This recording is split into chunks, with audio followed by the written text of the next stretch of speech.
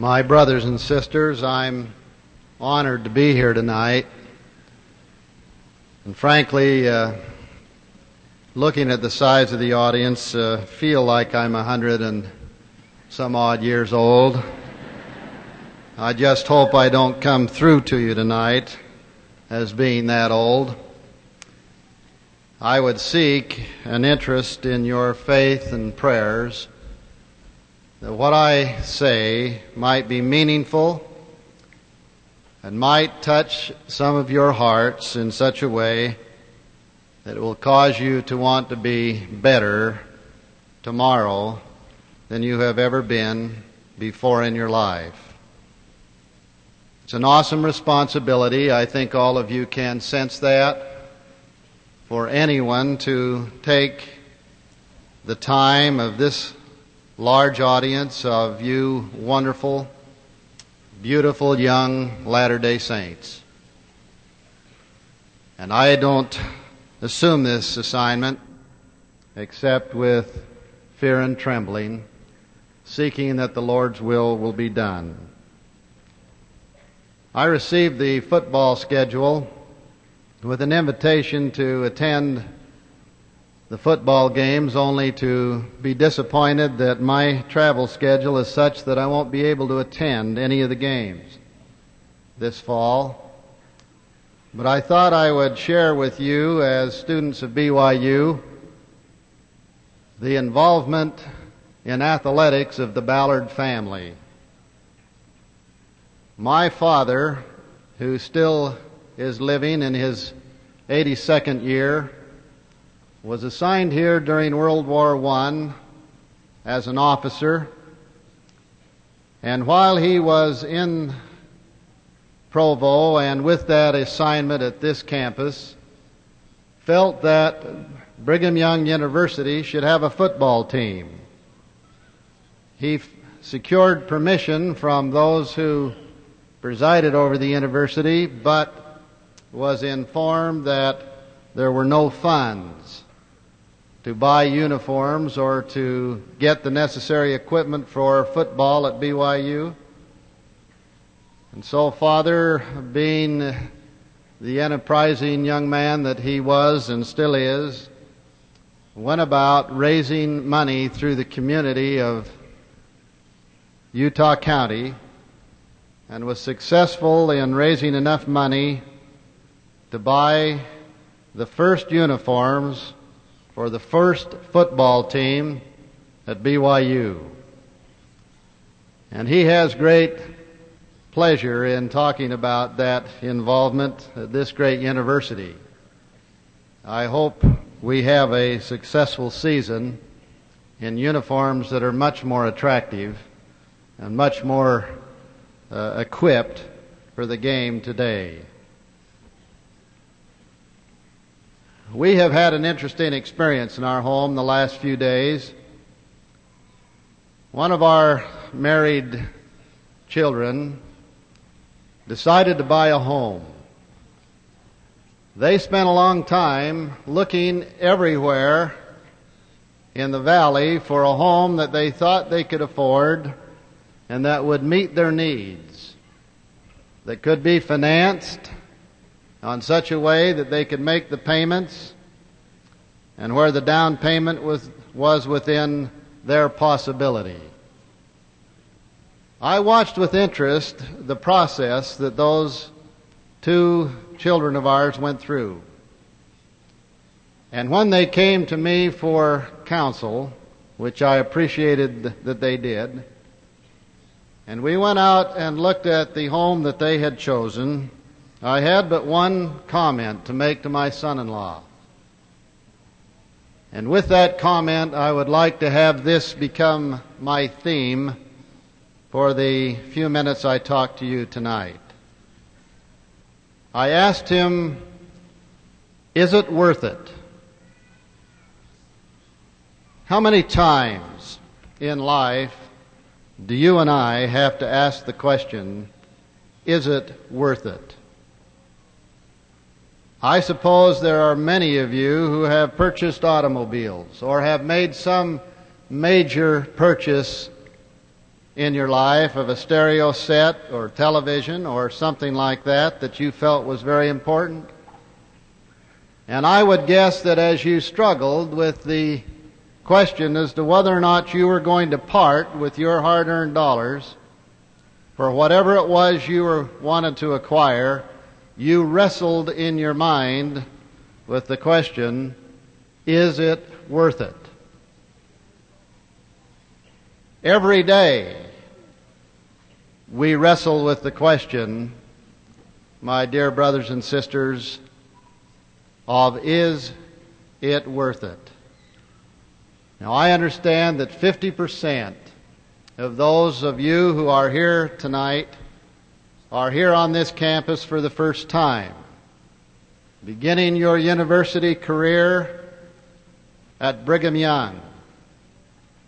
You will be in the throes of academic classwork coming next week. Some of you are in for some surprises. Some of you are going to find that school at the University of Brigham Young is a little different than high school. You're going to find the expectation is higher.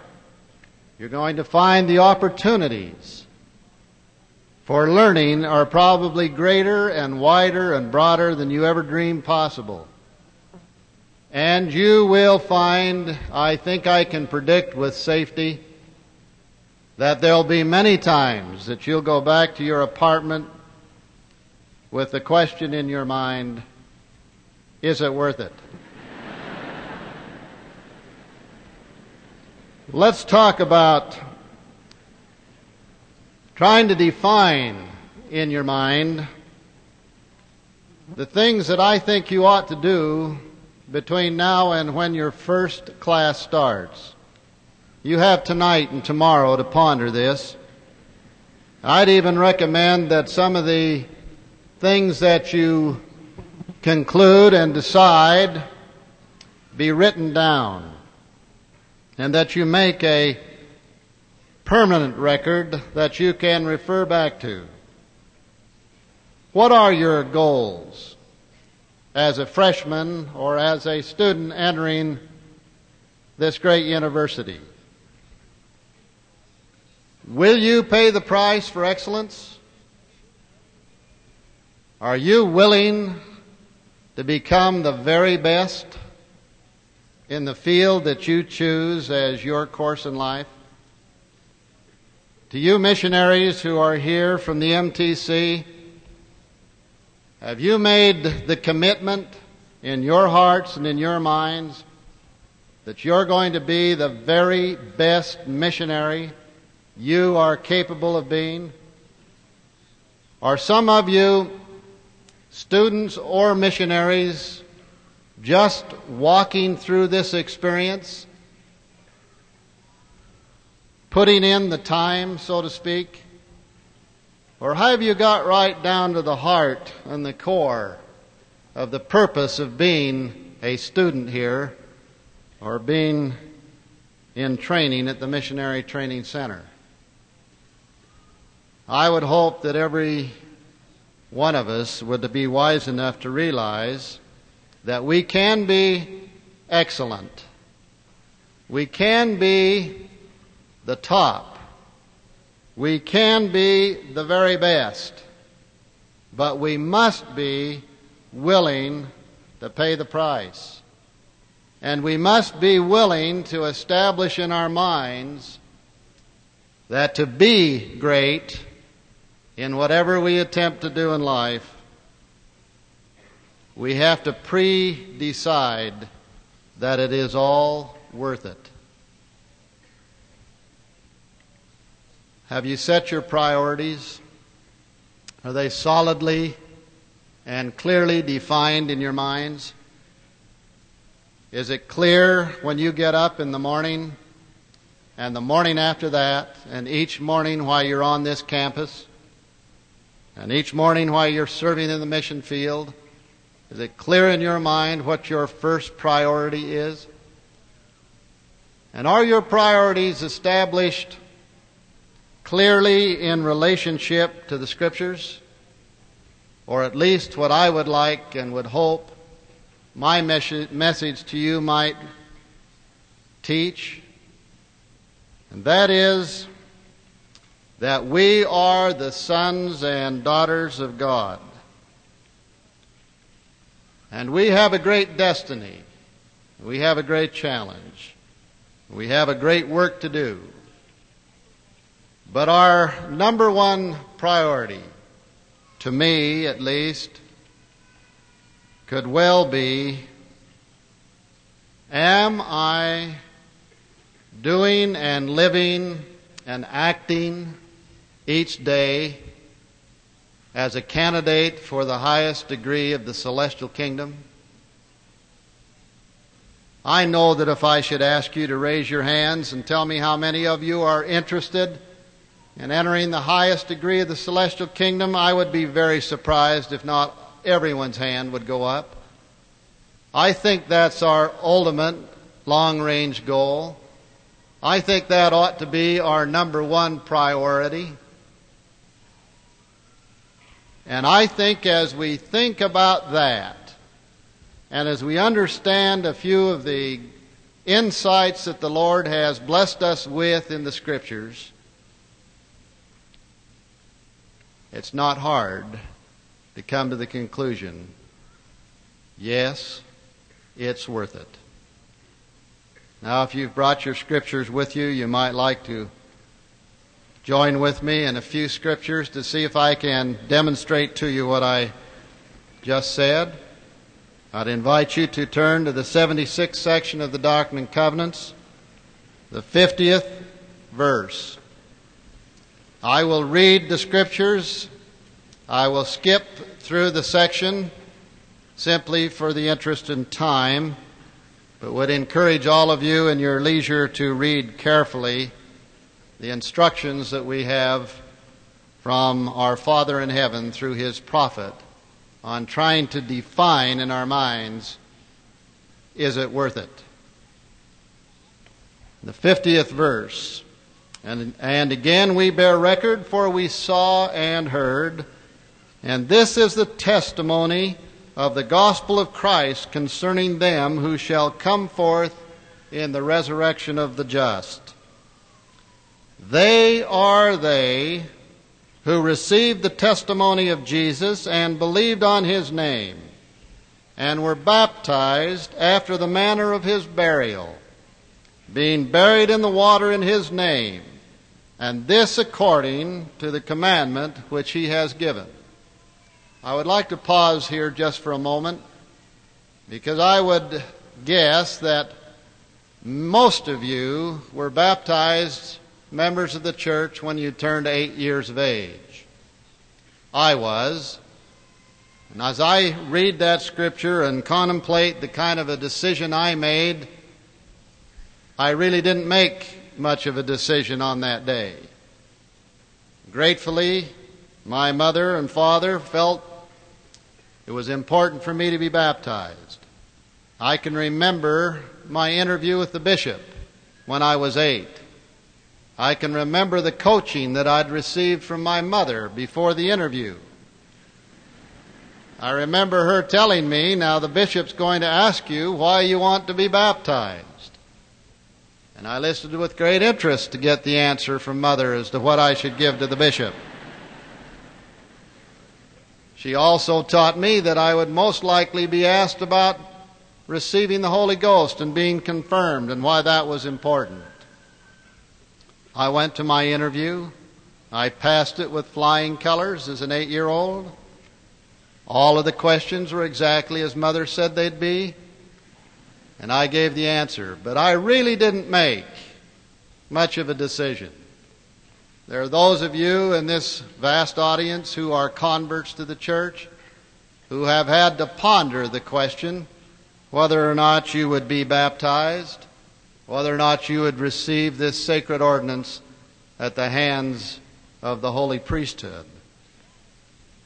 But all of us have to deal with the next verse every single day, if not minute, of our lives. the Lord said in the 52nd verse, that by keeping the commandments they might be washed and cleansed from all their sins and receive the Holy Spirit by the laying on of hands of him who was ordained and sealed unto this power. That by keeping the commandments.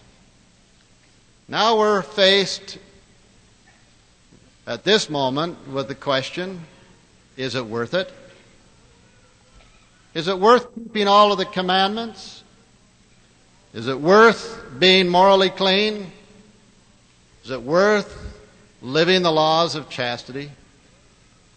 Is it worth living the law of the word of wisdom? Is it worth being honest? Both in your business dealings and in your dealings here on the campus, in your classes, and through your testing? Is it worth paying your fast offerings and your tithing? Is it worth serving in whatever capacity you're called upon to serve? And on and on. And so each moment of each day we are faced, I think, with the process of decision making that's based on the evaluation system that we have built and accepted in our lives, that has come up through our training in our homes, has come from the training of the church. The guidelines are clearly there, and our sight and our vision is riveted on the long-range goal of qualifying to inherit the highest degree of the celestial kingdom. I don't believe for 1 minute that because you want that great and glorious blessing that it's going to happen unless you are willing to repent of those things that you need to repent of, unless we are willing to keep the commandments.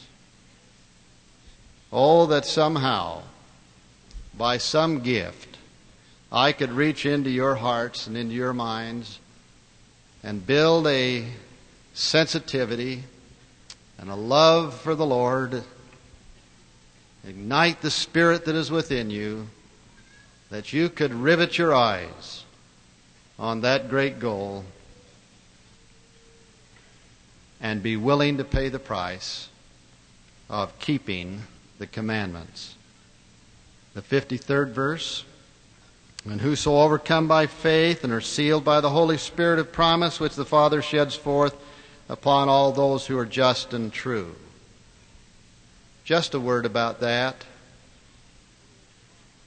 It is possible, brothers and sisters, to fool your bishop, to fool your mother and your father, to fool your stake president. And you can even fool your mission president, elders and sisters. But you cannot fool the Holy Ghost. Oftentimes when we would have a question and answer session in my mission, and it seemed invariably when we had this period of time, or any of the missions I've toured since being in the general authority, this question gets asked: Brother Ballard, what must we do to have our calling and election made sure? The answer seems relatively simple, perhaps too simple for some of us. But as I have studied that question, I believe I would feel safe in answering it to you tonight by saying, live your life in such a way that the Holy Spirit or the Holy Ghost can testify to the Father on your behalf and on my behalf that we have in very deed been just and true in keeping all of the commandments.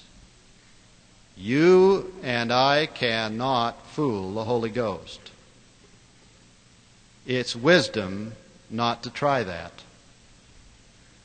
It's safety just to strive to keep the commandments every day by riveting in our minds where it is we're going.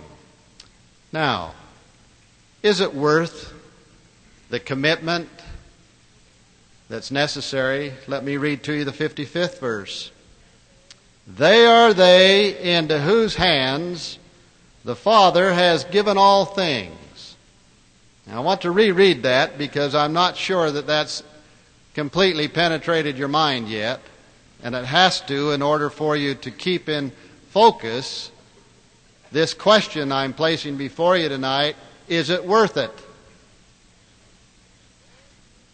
Those who keep all of the commandments, those who are just and true, in the eyes of the Holy Ghost, who can testify on our behalf before the Father, they are they into whose hands the Father has given all things. I've asked missionaries, I've even asked patriarchs and stakes on occasion when this subject has been discussed in a leadership meeting. Could you explain to me in simple terms what you think that means? Now you ponder for a moment the meaning that all that our Father has will be given unto you and to me if we will keep all of the commandments. When I ponder that our Heavenly Father, by His great, glorious, exalted understanding of the holy priesthood and mastery of the holy priesthood, organized this world on which we live at the direction, not the direction, but with the assistance of His beloved Son, Jesus Christ. When I contemplate that matter unorganized was organized into a world for you and for me to come and dwell on, when I contemplate that the power of Almighty God, whom we read will give unto us all that He has, by that power the daylight was separated from the dark, the land from the sea, the fishes were placed in the sea, the fowls in the air. When I contemplate the creation process, just go home and reread it in the book of Genesis, and then come back and realize that the Father is promising to all His sons and all His daughters who are willing to pay the price of keeping all His commandments, that He will give unto them all that He has. Now the 58th verse. Those who learn to be obedient, those who learn to master themselves, who learn to set priorities and not lose sight of the long-range priority in the process of life.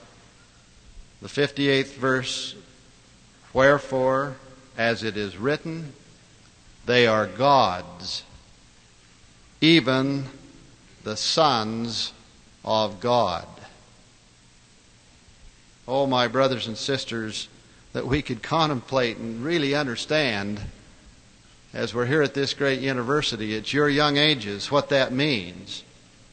And then if you could just place that priority properly in your life and then live to it, you would never ever have the difficulty, in my opinion at least, of making the right decisions. You would always have tucked in the back of your mind, it's worth it. I'm not going to compromise. I'm not going to shortcut. I'm going to go all the way because it is worth it. 62nd verse. These shall dwell in the presence of God and His Christ forever and ever. Is that where you want to go? Is that where you want to be? May I take but a moment and share with you the feeling of Melvin J. Ballard, who was my grandfather, an apostle of the Lord whose recorded testimony is one of the great witnesses of this dispensation. For he stood in the presence of the Savior of this world and was embraced by him and was blessed by him, and then recorded in his testimony before the Quorum of the 12 and the first presidency in the temple on January 9th, 1919. Oh, he said, that I could live 1,000,000 years. I would give all that I have or ever hope to be back in his presence once again. Now that's where we're talking about trying to go. We're trying to qualify for that blessing and that honor. 70th verse. These are they whose bodies are celestial, whose glory is that of the sun, even the glory of God, the highest of all, whose glory, the son of the fireman, is written as being typical. 92. And thus we saw the glory of the celestial, which exceeds in all things, where God, even the Father, reigns upon his throne forever and ever. And then these powerful words, let them penetrate. 95. And he makes them equal in power and in might and in dominion. And the glory of the celestial is one, even as the glory of the sun is one. Now, my brothers and sisters, that's a lofty goal and a great objective. And it's a promised objective, a real objective that can be obtainable by you and by me if we're willing to pay the price. Could you turn just quickly to the 84th section, the 33rd verse. This you young men all know as the oath and the covenant of the holy priesthood. There are some words here, though, that I'd like to have you hear to fortify what the Lord had taught again or earlier in the 76th section. For whoso is faithful unto the obtaining these two priesthoods of which I have spoken. Now listen carefully to the next few words, because I think this is the key. And the magnifying of their calling are sanctified by the Spirit unto the renewing of their bodies. They become the sons of Moses and of Aaron and the seed of Abraham and the church and kingdom and the elect of God. And also all they who receive this priesthood receive me, saith the Lord. For he that receiveth my servants receiveth me, and he that receiveth me receiveth my Father. Now listen. And he that receiveth my Father receiveth my Father's kingdom. Therefore all that my Father hath shall be given unto him. Is it worth it? Is it worth giving all of the attention, all of the energy that we can to the building of this great kingdom here upon the earth? I say, yes, it is. Now, you missionaries especially, and those I see who are returned missionaries, and there must be thousands of you here tonight, may I talk to you a minute or two about one of the keys that I think is important in order to be able to always keep the objective of the highest degree of the celestial kingdom foremost in our goals. And always out there with the objective and the thought in our mind, it's worth it, I'm not going to weaken, I'm going to go forward, I'm going to make it. Because that's the promise of the Father to me, His Son, or to me, His daughter. You must learn, and I must learn, as we walk through this process of life, how to become powerful spiritually. The Spirit that dwells within this tabernacle of flesh and bone is the literal offspring of our eternal heavenly parents. We know that. We've all talked about it in Sunday school and priesthood meeting. But because of that spiritual side of our existence, we are, into a degree, we have a spark of divinity in us, for we trace our common parentage back to our heavenly parents, thus making us all brothers and sisters. We understand that concept, I'm sure. But the battle, the struggle as I see it in life, as we wrestle with it and as I've tried to live it, and I must tell you that I have had my struggles and continue to have them, and I believe everyone else does too. If you don't have any, I would be concerned. As part of life is to learn this principle of obedience, this principle of reliance upon the Lord. We must educate, feed, and build our spirit at this university every bit as much as we do our academic fields, or the temporal or the physical side. The spirit has to be powerful and be magnified in order to qualify for the great blessings. And I think if we turn to the 88th section, we might get a little insight on that would be helpful.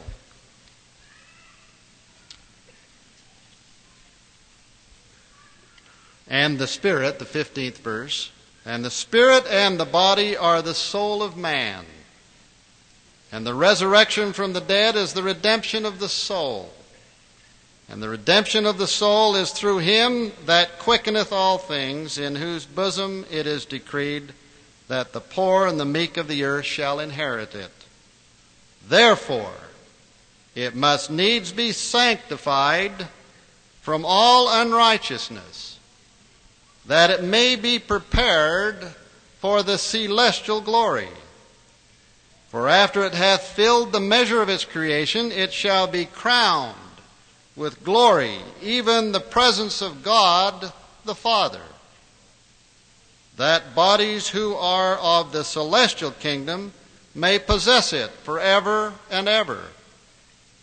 For this intent was it made and created, and for this intent are they sanctified. And they who are not sanctified through the law, which I have given unto you, even the law of Christ, or the commandments, must inherit another kingdom, even that of a terrestrial kingdom, or that of a celestial kingdom. For he who is not able to abide the law of a celestial kingdom cannot abide a celestial glory. Now, I don't know, and the time is remaining, that I can really totally bring that into focus, at least as to what it means to me. But let me try. I think we're living, or trying to live, the celestial law today, don't you? What difference should there be in the way we behave today against waiting for that time when we're dead and the body and the spirit are separated? Is there going to be a difference? Grandfather Ballard taught with great power, and I've enjoyed studying his sermons. I think he had a great insight. And of course, he was an apostle and a prophet. That when we die, we won't even know we're dead until we go to do something with our bodies and find we can't do it when the body and the spirit have been separated. He said, then would come the great appreciation and the full realization of the ministry and the atoning sacrifice of the Christ, and we would all look forward in great anticipation for the day of resurrection, when the body and the spirit could be reunited once again, never to be parted. If you have a bad habit, or anyone has a bad habit, do you think death is going to change that? Do you think that habit's just going to dissolve in some miraculous way? It's not going to be with you? I believe that the reason the Lord impresses you and me to repent and to try to live the law, try to keep the commandments, try to keep our lives lined up to the celestial goal is because when we are here in mortality, the body and the spirit can learn together. As an example, if a man smokes and dies and his body is placed 6 feet into the ground, is there any reason for us to believe that when that body comes back up out of the ground that it's no longer going to have the desires that it had when it was laid down? I don't think so. I think the body will rise up in the resurrection with the same desires, and that the body and the spirit must work out this matter of eternal salvation. That's why it's important for you and to me to be believing enough and willing enough while we're here on this earth to strive with all of our power to keep the commandments. Is it worth it? We have to say to ourselves. Well, I hope I have made the point clear that certainly it's worth it to receive all that our Father has to be given unto His sons and His daughters by any reasonable thinking person or standard. My brothers and sisters, we'd have to come away from this meeting tonight saying, well, yes, certainly it's worth it. But it's hard, Brother Ballard. There's so many things out there that I've got to get on top of and I have to conquer. Heavenly Father knows that. He knows it's difficult. He's getting to know you and me. I used to tell my missionaries and would like to tell this group of great young men and women, I don't think there'll be a time in your life where the Lord will get better acquainted with you than He will on your mission. Don't tamper with mission rules. Don't tamper with the commandments. Just do it because it's right. Just do it because that's what the handbook says. Just do it because that's what your mission president counsels you to do. Why? Because there's safety in it. They will not counsel you in anything that except those things that will help exalt you, that will prepare you to become celestial. This comes home to you pretty hard when you are sitting in your office and the telephone rings and you receive an assignment from President Benson to go speak at a funeral service for a missionary who had lost his life in the mission field. I've had that happen. Do you have any feeling at all, brothers and sisters, what it's like to stand in a chapel at a service for a missionary who was serving well and lost his life on his mission, was sent home to continue to another mission? I was impressed to tell that family he'd been transferred to a greater work, a higher work. But can you sense the feeling that goes through a general authority's mind in that position? Oh, how grateful I was that I could call the mission president and ask him about 5 words, 5 questions. What kind of an elder was he? Outstanding, the president said. He could have been an assistant. He could have been had any assignment in our mission. Brother Ballard, I just didn't have a finer missionary than this young man. What a thrill it is to know that that missionary was living the celestial law on his mission. I'm sure that he didn't expect to be called home. I'm sure that he didn't expect that accident to occur. It wasn't in his planning, I'm sure, at all. But it happened, and he was alive and well in the morning, and he was gone in the afternoon. Gone where? Back to the presence of our Father in heaven. You think it was important that he was living right up to the best of his ability, the celestial law? Will you ponder in your minds as you walk through this experience now here at the Brigham Young University and on your missions, that you're going to live as close to that celestial law as you know how? You're going to strive to keep the commandments. You're going to strive to build your spirit, build the power of your spirit. Oh, that every one of us might have the power and the feeling of the great prophet Nephi. I love these words. In the 16th chapter of 1 Nephi, 2nd chapter of 1 Nephi, the 16th verse. And it came to pass that I, Nephi, being exceeding young, I believe he was younger than most of you, nevertheless being large in stature, and also having, the key words, listen, and also having great desires to know of the mysteries of God. Do you have that desire? A great desire to know of the mysteries of God? Do you desire that enough to pay the price? Nephi did. I did cry unto the Lord, he said, and behold, he did visit me. When I read those words, chills run up and down my spine. I don't know what it does to you. And did soften my heart, that I did believe all the words which had been spoken by my father. Wherefore I did not rebel against him like unto my brothers. Oh, the power to have a desire to know with all of your heart the things of God.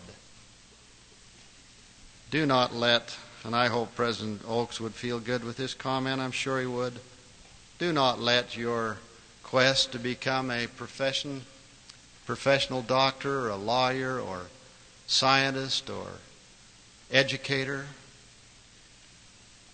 salesman, marketing executive, whatever your goal is, do not let that ever overshadow your quest for a testimony of the divine mission of Jesus Christ, the divine mission of Joseph Smith, the truthfulness of the Book of Mormon, the fact that we're led by a prophet of God, even Spencer W. Kimball. Oh, that would burn in our hearts. Oh, that we would have the desire burning in our hearts with all the power we're capable of mustering to know the mysteries of God, that the Spirit might be educated, the Spirit might be prepared for that great day and promise when we will go back into the presence of our Heavenly Father. May I close these remarks with just these great words from our prophet and say to you that we in the church today will desperately need every single one of you young people prepared, spiritually prepared, with all question out of your mind as to whether or not it's worth it, that you'd already resolved that and solidly entrenched, yes, it's worth the goal, it's worth the quest, it's worth the effort, because here is your job. It's going to be a bigger job for you, I think, than it is for us. The job was issued to you and to me by President Kimball in April conference. Just a few excerpts as he closed that great conference. Now, President Kimball said, my brothers and sisters, it seems clear to me Indeed, this impression weighs upon me, that the church is at a point in its growth and maturity when we are at last ready to move forward in a major way. But the basic decisions needed for us to move forward, listen carefully, as a people, must be made by the individual members of the church. And then skipping further into his counsel to us at that time, we have paused on some plateaus long enough. Let us resume our journey forward and upward. Let us quietly put an end to our reluctance to reach out to others, whether in our own families, wards, or neighborhoods. We have been diverted at times from fundamentals on which we must now focus in order to move forward as a person and as a people. Oh, brothers and sisters, it's worth it. May God bless each one of you, that in your individual lives you'll find peace in your hearts and your minds. If there is transgression and difficulty that's holding you back from that, seek out your bishop. Get your life aligned and arighted to the celestial path. And then commit, if you have not already done so, commit tonight as you write your goals. I'm going to do my part. I'm going to be ready when the brethren need me, whether it's for a Sunday school assignment or to be president of the stake or to be a general authority or whatever. I will be ready because it is worth it. I leave my witness and testimony that Jesus is the Christ. He lives. This is His church. How blessed we are to know that. We are on the road back into His holy presence. I testify that if we will listen to the voice of the prophets and the apostles, strive to keep the commandments, that all the blessings of eternity will in very fact become ours. May the Lord bless us to that end. May His peace be in your lives and in your activities on this campus this coming year. Have a great year. Have a lot of fun. And in it all, find yourself spiritually, the real deep roots of your own spirituality. May they be fed and nourished as never before. I pray humbly in the sacred and beloved name of Jesus Christ. Amen.